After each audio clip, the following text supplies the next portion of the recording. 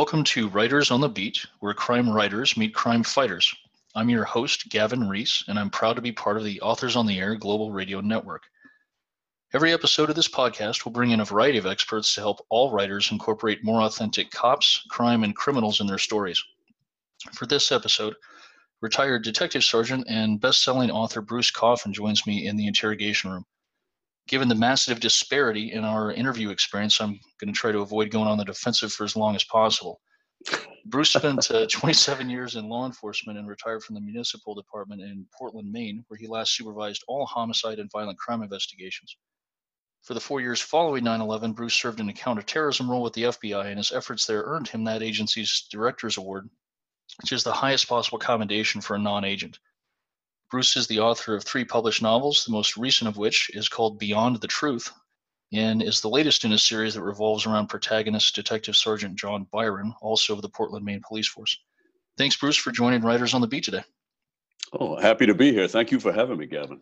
No, it's absolutely my pleasure, my honor, sir. I'm reading Beyond the Truth right now, and it's been a fantastic introduction to your writing. I know making series novels work well as standalones isn't easy, and I appreciate how well you've done that here. What do you want readers to know about John Byron and Beyond the Truth, especially those not familiar with your work? You know, I think the thing that I hope to get across the best is, I mean, all of these books, obviously, they're fiction. So first and foremost, they have to be entertaining. But really what my goal, I think, in writing the John Byron series is and was to try and shine a light illuminating police work, I think, for the outside world. Being a detective, and especially being a detective in charge of running homicides, is even more so, I think, a strange place for a lot of people to actually see. People base their reality on that kind of stuff by watching television and the movies, and we all know that part of the fun of Hollywood is to be able to take what's real and stretch it to unbelievable. And so I think one of the things I felt like that I might be able to bring to the mystery writing community that they weren't getting a lot of already was a real inside look. Mm-hmm. And so John Byron, for me, really encapsulates what it's like to be a police officer and still try to hold down a real life. I really based him, I think, in constructing John, I really used a lot of my own experiences, a lot of experiences of the men and women that I worked with and trained under and supervised. So I tried to create as realistic a character, both good and bad. John has his flaws, as I could. Mm-hmm. Yeah, and it's interesting you bring all that up about trying to make this as authentic as possible. That's obviously one of the reasons that I have folks like you come on and try to share your experiences and your tactics and strategies with aspiring authors. As a veteran cop reading Beyond the Truth, there are parts of it that are admittedly very frustrating for me, because I know intrinsically what it feels like to be in a little bit of the detective's shoes when he's having to deal with people that he doesn't trust within the ranks, people on the outside throwing rocks at the house, through the press, through the media, through the public, and trying to balance all that. It's I think you've done a really fantastic job of making that feel authentic. And for me, having never worked specifically as a homicide detective, I really feel a little bit of a small portion, I think, of the weight of that responsibility. Would you mind talking about that? Yeah, I think it really is. It's funny. I've had a lot of time to sort of reflect and process my time on the job since leaving, which has now been, 7 years? I'm not sure how that happened. 6.5 years. Well, congratulations. You've passed the life expectancy. Yeah. Right. I know. It feels like, exactly. Yeah. And I said I wanted to be as old as Yoda so that I could collect every possible pension check. So we'll see how that works out. Yeah. But, I don't think at the time you're aware of it. I really think, your question as far as the weight of that goes, I think it's probably very similar to the way, when you work in the street as a street cop, you feel on your way to something that might be life altering and that you may not walk away from. I think at the time you're so caught up in the adrenaline rush of it, and I think you're let's face it, cops love to do that job. If we didn't, none of us would have been cops. Yep. And we certainly wouldn't have stuck with it. So I think it's really very similar to that. I think you don't think about it at the time. It's not until later on that you look back and you realize, how much responsibility you carried and how hard it was to really ever shut down. One of the things that really led to me finally making the decision to retire, I had just started my 28th year, was that I realized, I made the fatal mistake of taking a 2-week vacation. And, I didn't get many of those on the job. Yeah. Generally, it was a week and then you were back. And actually, my wife, for the first time, I was feeling the stress. There's no question. I mean, you physically realize when the job is starting to take a toll on you. Mm-hmm. And, you're not working out enough, you're not eating right, and the stress just builds. Mm-hmm. And I had never really taken a vacation since I took that job. I spent the times that we were away or on a beach or something, I would spend returning emails or texts or phone calls or trying to put out fires in my absence. And so that was the first time I really had unplugged. And I basically told the people that worked for me, look, you're going to have to fend for yourself until I get back. Good luck, hold the fort, and I will be back.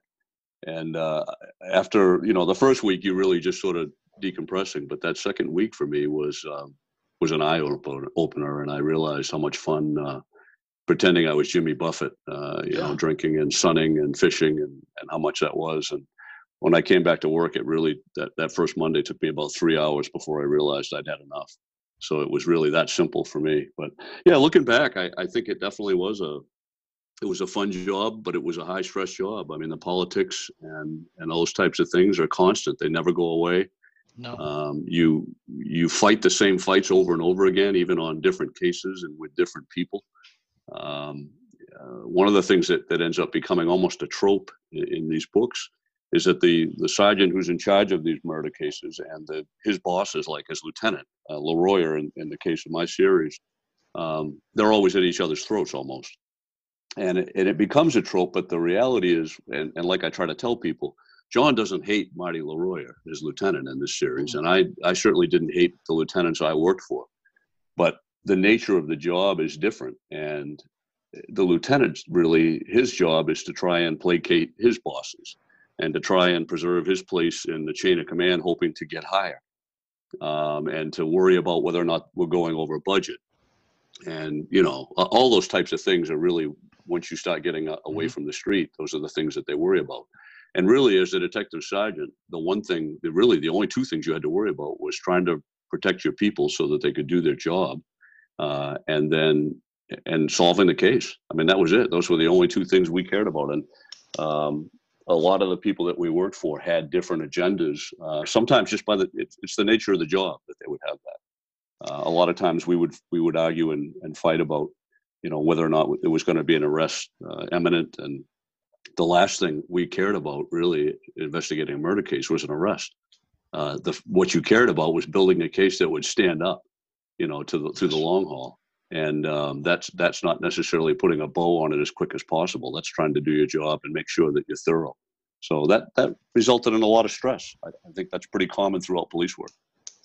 Yeah, I think, and certainly my own experience, that's a pretty fair summation of it. I think a lot of cops start out, and they should, pretty idealistic, very motivated to go out and change the world. And unfortunately, that's certainly a big part of the recruiting video, right? Regardless of the department, right? Just, having this massive impact on your community and the people around you, your neighbors, and service.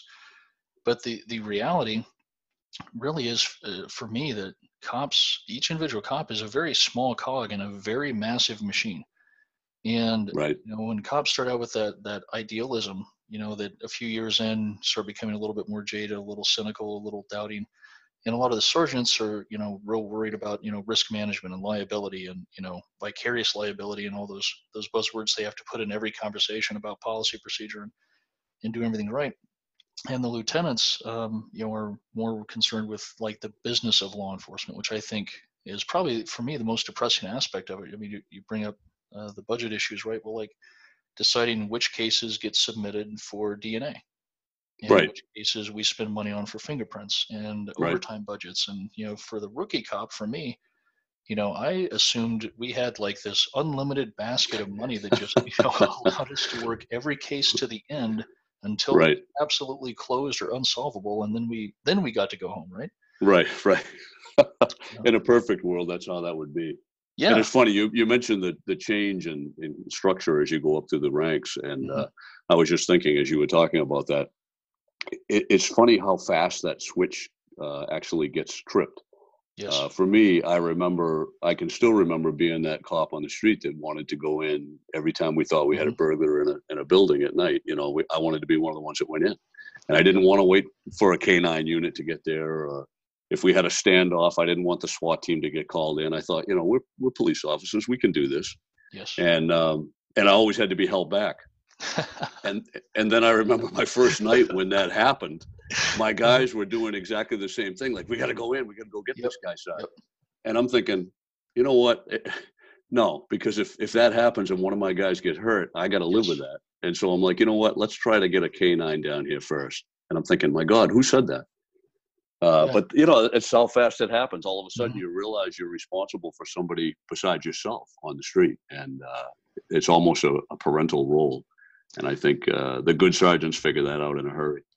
Yeah, and I think that's, really for me, the sergeants that I most enjoyed working for were more like, and a protective older brother, maybe Hmm. not necessarily a dad, but or a parent, but that they let you run kind of to the end of the leash and maybe gave you a gentle tug sometimes, but Right. they were there to really make sure that you weren't taking too much risk because they had already seen what you've seen, already. Exactly. Exactly. There is no teacher like negative experience, and yeah, as soon as you realize you're responsible for the lives of other people, I think that changes a whole lot of work product. A whole Oh lot. yeah. Yep. Now, as I'm reading through Beyond the Truth, this book opens with an officer involved shooting, and I I don't um, I, I I have zero experience with Portland, Maine, other than what I've got read of your book so far, Hmm. and knowing that sometimes you guys are identified as the other Portland, or the better Portland, Right. depending on your perspective, right? We Um, were the first Portland. I try and tell people that there we we were go. the first Portland, right? Yeah, capital P.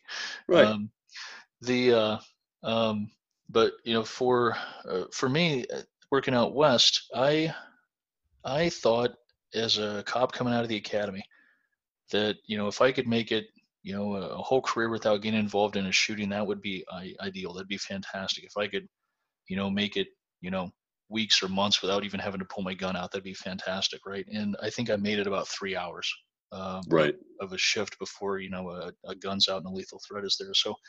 officer involved shootings are unfortunately just far too common, and there's a myriad of causes for them. But this book opens up with an officer involved shooting and some of the difficulties around that. For me, I think Byron, your character's done you put him in a really tough position, and I think you're doing a really good job with this of articulating the tightrope that you've got to walk as a police investigator investigating police, or some portion of police conduct, and trying to be totally objective and trying to do the right thing, regardless of what that outcome means. And that's a tough spot. It is, and I think that's really that is what the job is now. And I think too few people I think understand that. I think there's a narrative that's being spun that would lead you to believe there's unlimited corruption and there's all kinds of stuff Hmm. going on behind the scenes, especially if you watch television. My God, Yes. there's a Yep. bad cop around every corner. Yep. But I think the reality is that is another one of those struggles that you have. It's funny because having done police shooting investigations as well, Hmm. and actually done, I can't tell you how many background investigations for hires and stuff. Hmm. The one problem with police work is, or even when I was doing counterterrorism work, is that you can't unlearn the things that you discover. And Hmm. that's the problem when you're in a job where it's all about the search for the truth. That Yes. truth may not always be a convenient truth, No. and you're in a tough place because if something inappropriate was done, Hmm. you're the person who's going to discover that and really have to ring the alarm. And it's a tough place to be. But I think Unfortunately, a lot of people don't understand that there are a lot of men and women out there that do that every single day. And it's not an enviable position to be in, especially when things don't go the right way. But I think it's important because, if we're not able to keep ourselves in check, I'm not sure, based on everything else I'm seeing, that you can trust anyone else to do it today because there are too many agendas. Yeah. I think it's really incumbent upon police officers to do exactly what the job they were sworn in to do. And that's always upholding the law and trying to do the job to the best of your abilities and find the truth, whatever that happens to be. Yeah, I think one of my first mentors in cop work put it very simply that we're simply tasked with doing the right thing at the right time and for the right reasons. And I think something my dad said growing up, that principles are expensive things to own. And I like unfortunately, that. I like that. That's a good line. it's rung true in my life time and again. Mm-hmm. It really is. Unfortunately, as human beings, I don't think it's exclusive to cops. I think we just end up in more positions that are a little bit dire than the average folks. But I think time and again you get tested over the years about what your boundaries are and what your principles are and what you're willing to uphold and what you're willing to risk to be able to look at yourself in the mirror in the morning. And I'm really excited to see how the rest of this book ends and how Byron deals with all this. It's a tough thing, and I really appreciate the authenticity and the integrity you're bringing to it. Thank you. When I started to write this book, it's funny because one of the first things I worried about is I've intentionally not. I don't want to get preachy with any of these books. Mm-hmm. The goal is to add realism and bring realism to the stories. But I want to write stories that are fun and engaging and drag you in and won't let you go, really, Sure. and make it more difficult for you to try and figure out exactly what did happen to give you a taste of what real life is. And in this particular book, I had seen the same things on the news that everyone else had seen over the last several years. And I was feeling really discouraged for the officers that were still doing the job. I feel like, I make the point that sometimes I feel like I left them behind by retiring. Yeah. And Survivor's guilt. yeah, really, I guess that's what it is. Like my crew just went back overseas for another tour and I stayed stateside. I think it's what it feels like. And so I just felt like, you know what, this kind of a story is a story that has to be told. And I didn't want to get preachy, and I made a concerted effort to not get to that point. And I feel like I accomplished that. I knew that there were people that either wouldn't want to read a book like this or might Mm-hmm. draw conclusions at the beginning of the book, assuming they knew what I was going to write. And I really went out of my way to turn that on its head. I wanted people to have an in-depth look at this through multiple perspectives, from the perspective of the officer involved in the shooting, from the perspective of the officers that had to investigate and follow up on that, and possibly prosecute or fire over that, and also from the viewpoint of the family of the person who's actually killed by the police, because I think that gets lost on people, that we also have to deal and worry about that. They're still human beings, and there are still people that have lost, a son or a daughter or whatever it happens to be, because of the actions of the police. So, and I wanted to show the impact that has on everybody involved, and I felt like I gave that a really fair treatment in this book, while still keeping the idea of it being a murder mystery and the police investigation aspect of it. But I knew that people would try to draw conclusions, which is what people do. I mean, Sure. it's human nature. And I think by the time you finish this book, you'll be very surprised at how things go. Yeah, and on the family note, that's something that I agree gets very lost or very distorted by a lot of fiction or news accounts or infotainment accounts. Mm-hmm. Yeah, I had occasion to meet with an organization years ago here in Arizona. I don't know if they're national. I haven't followed up with them since, but here in Arizona, the group is called Parents of Murdered Children, and it's an organization that is a support group, basically like a self-group therapy almost, for folks, family members whose lives have been impacted by homicide, and not exclusive to parents at all. But it was absolutely heart-wrenching to hear their stories.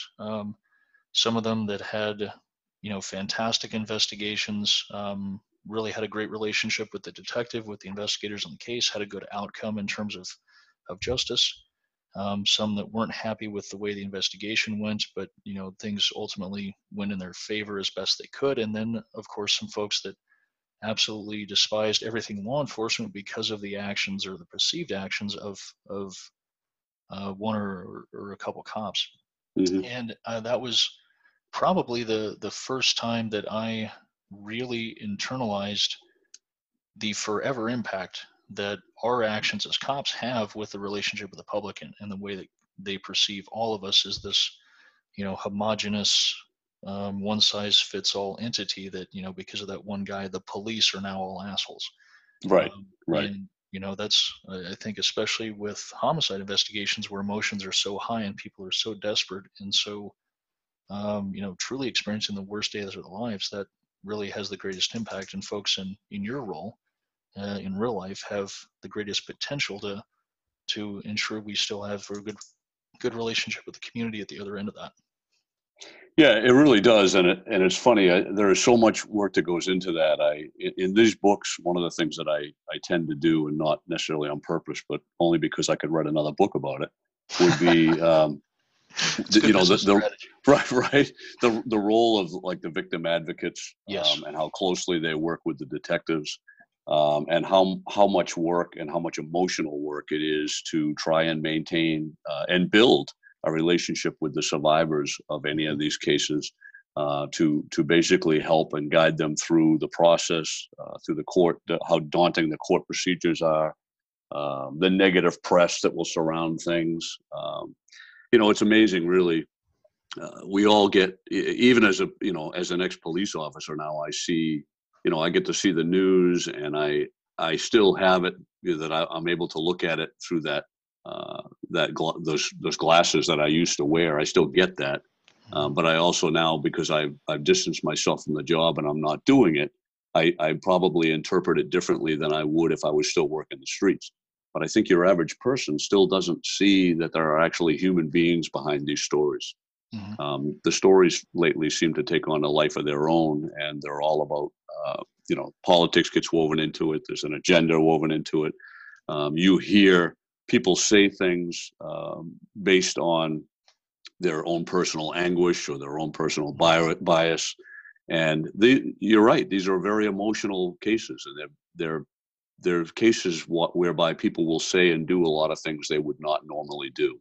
And I think a lot of that is grief. A lot of that is wondering how the wrong that's perceived or otherwise will be righted.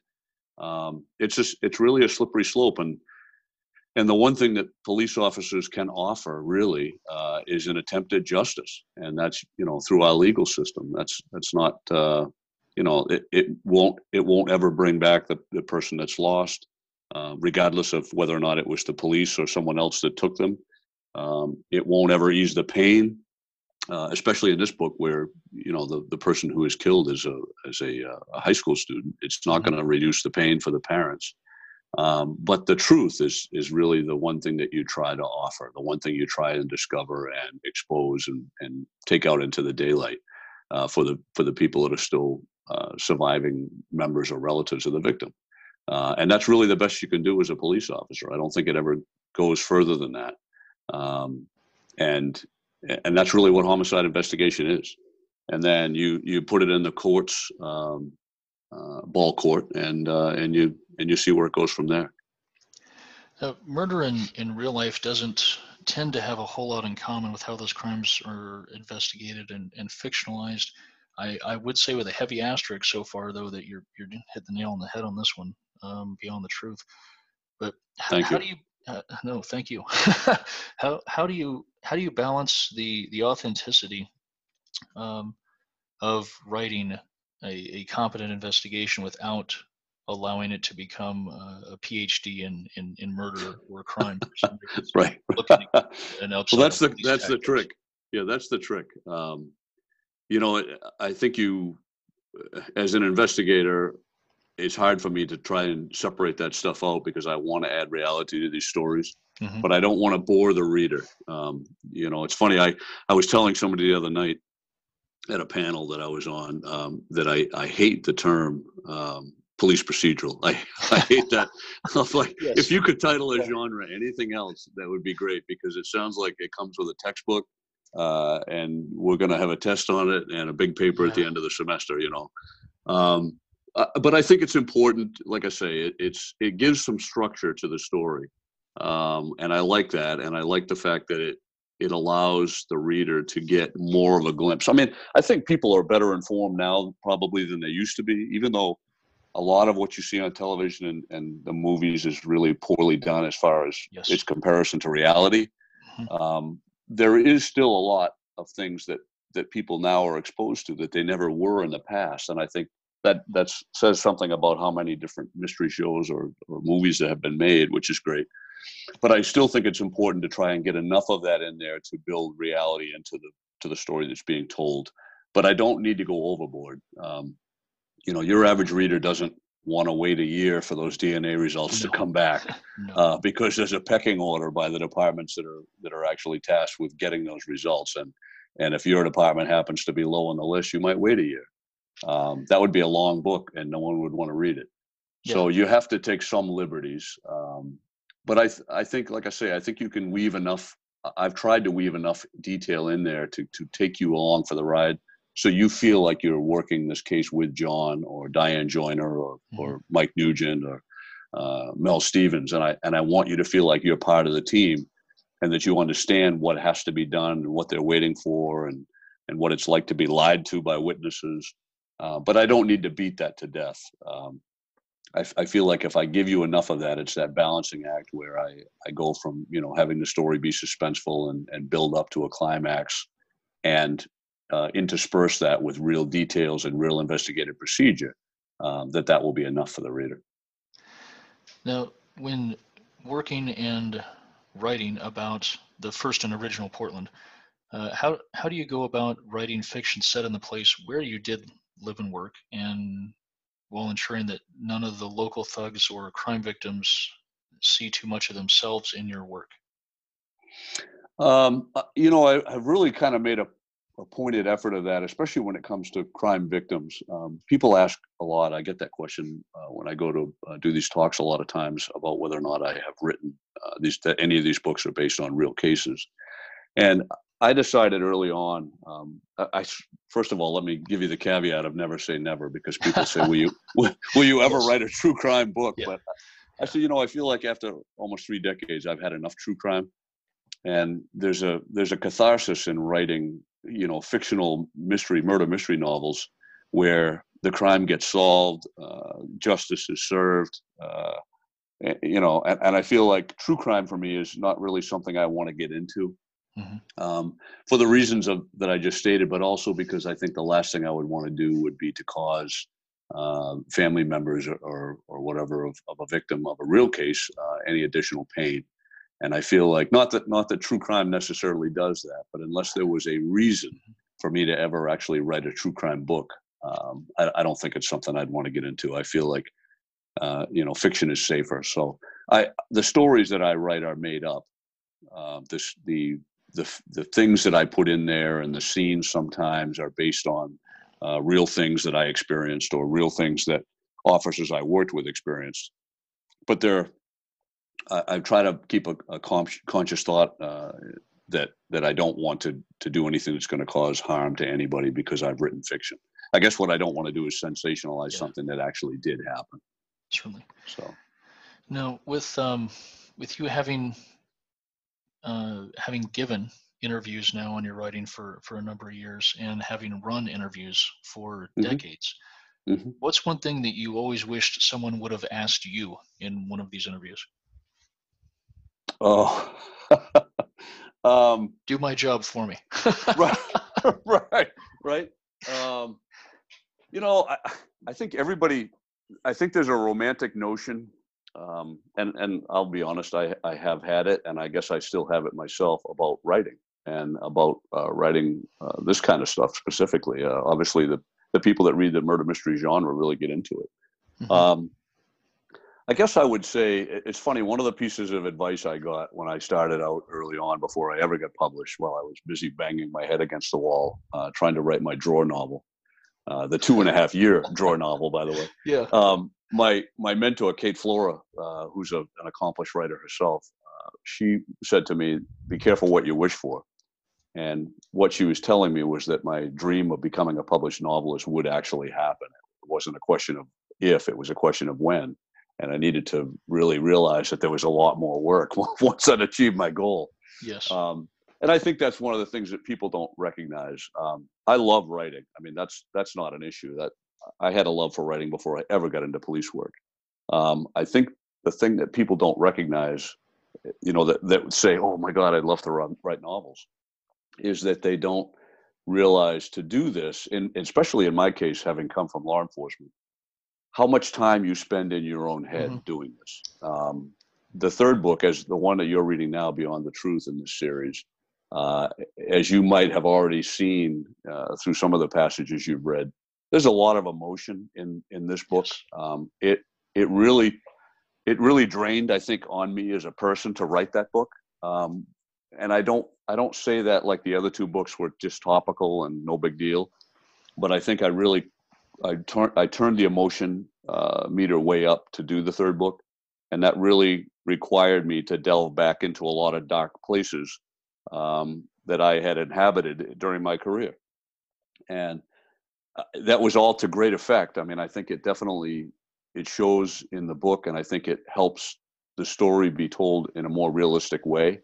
Mm-hmm. But it also means that I did just that. I actually walked around and poked into some areas that I probably didn't think I'd ever poke into again.